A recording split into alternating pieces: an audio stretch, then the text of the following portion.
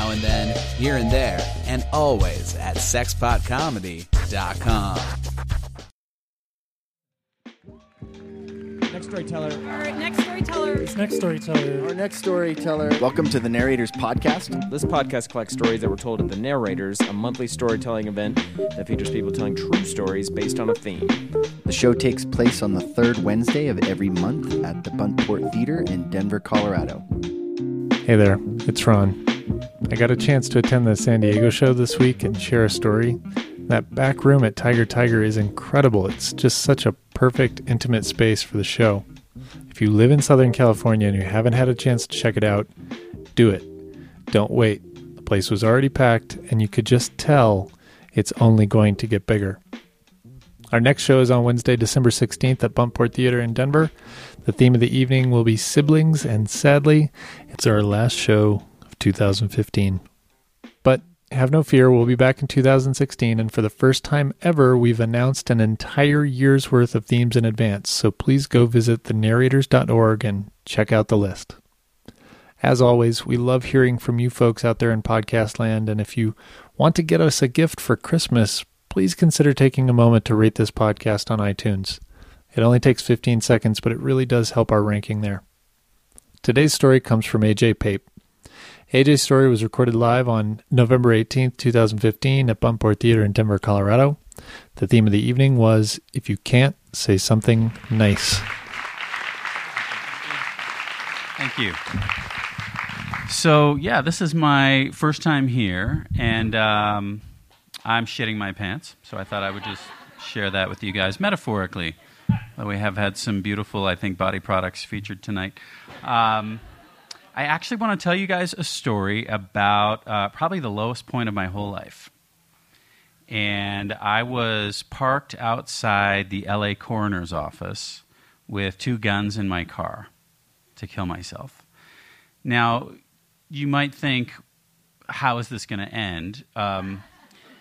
That's one of the weird things about a first-person story about people who have these moments of, wanting to kill oneself, is you kind of know how it's going to turn out.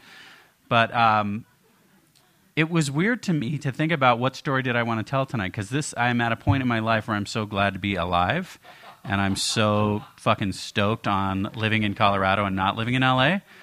And I actually got a cancer diagnosis. Don't worry, it gets even more fun and exciting as we go. Although my whole family wasn't killed. We heard about that earlier. So one of the things that I took on, my friend said, hey, if you want to get better from cancer, you better get really clear about why you want to be alive. And I thought, I know why I want to be alive. I want to be alive because I want to be with groups of people and tell stories that are fun and interesting. And this is the story that I most wanted to tell tonight. So I'm parked outside the LA coroner's office because in my insane frame of mind that I was in at the time, completely depressed, but also Canadian and fairly considerate and like... And this is the thing about depression. Like, if anybody's ever been through depression, you don't have a lot of other stuff to distract you from how you want to die. It's pretty clear why you want to die, because anything, like, oh, look at that Q-tip. See? Fuck it. I should just kill myself. And which is really, I don't know if anybody here has been in depression, but that's sort of how it is for me. It's like, 2 + 2 = 4, anything plus anything equals, yeah, I should just fucking kill myself.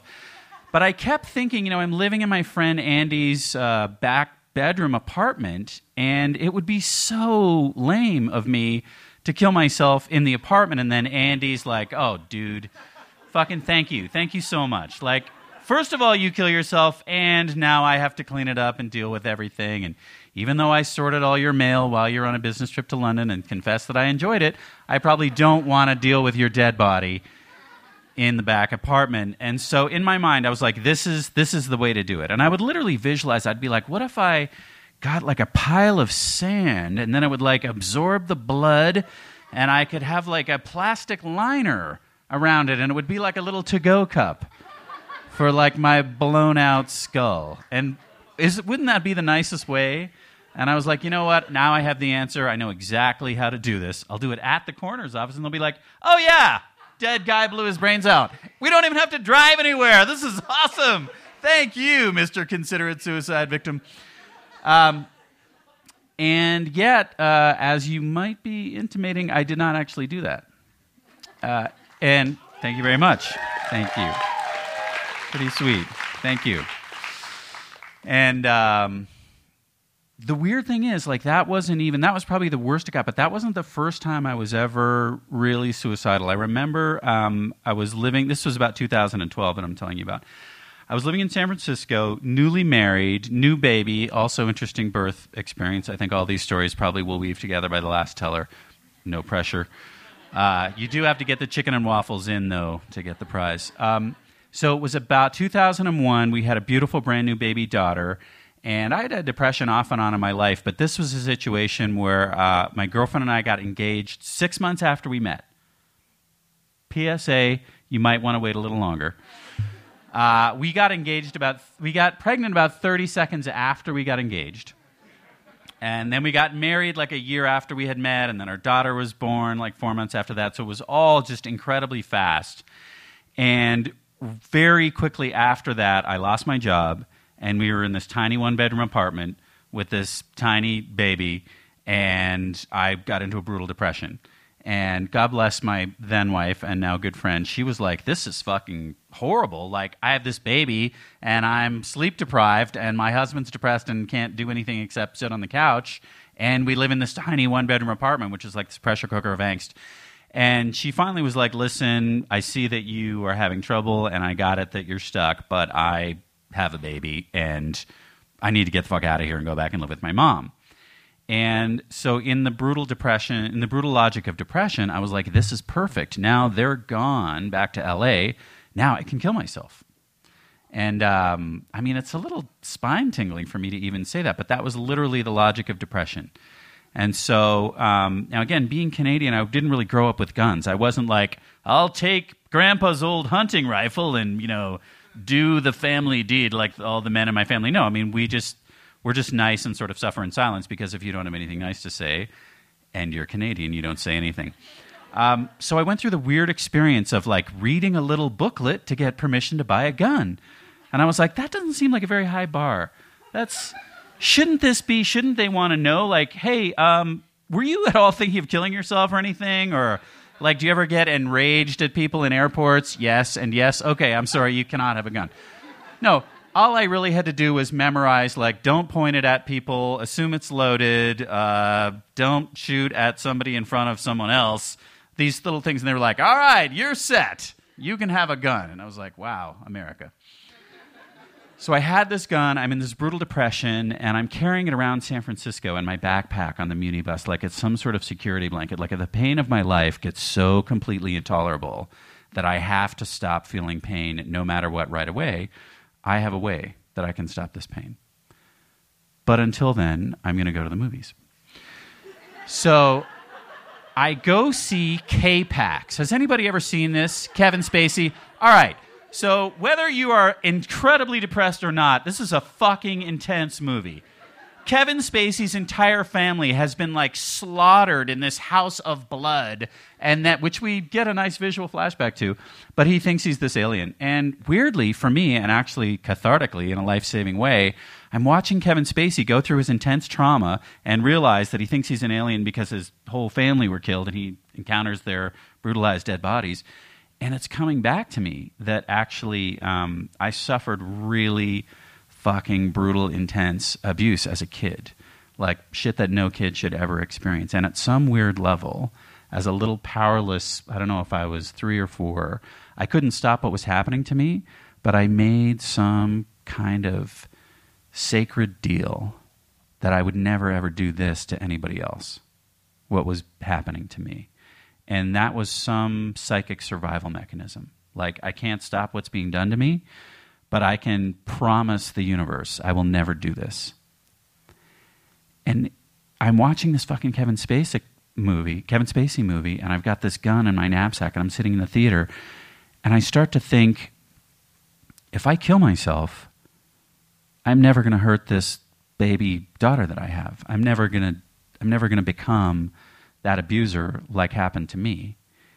And it's all this weird sense of connecting dots. And rationally, I'm going, this is fucked up. But emotionally, I'm going, I kind of get this.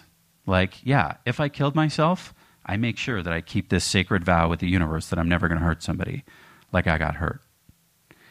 And I went to my best friends and I said to them, listen, I've got this gun. This is fucking crazy. I shouldn't be having a gun. I shouldn't kill myself. I just need to get help. And so luckily I got help. I went to treatment for my depression and told everybody that Kevin Spacey saved my life. And the minute I got to treatment, we sit in this big circle and all the like patients or clients or whatever we were called. And they're like, and now the lead patient is going to lead the circle discussion. And I was like, oh, fuck, there's a hierarchy? That's me, motherfuckers. I am going to like win at rehab. I'm going to be the president of this motherfucker. I'm going to come out of rehab like fucking Bill Clinton winning the presidency. And I did eventually become president of rehab. Thank you. Thank you very much.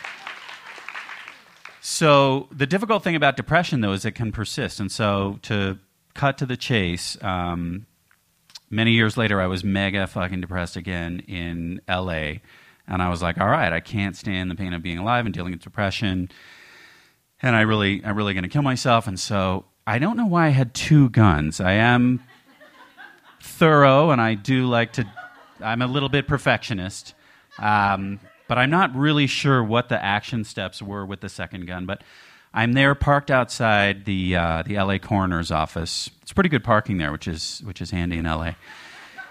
And suddenly what comes to me is this image of my daughter, who by now is probably like 8 years old or so. And I think of her, for some reason, in this building called Witherspoon Hall, which was a residence where I went to college. And I'm imagining a conversation where the subject of fathers comes up. Or maybe the subject of depression or suicide. And I'm picturing her kind of wringing her hands and looking up at the ceiling. And what can she say? Can she say, oh, well, my dad killed himself when I was 7 or 8 years old? And so I decided not to do that. And I didn't want her to be stuck in the position of having nothing nice to say. Thank you.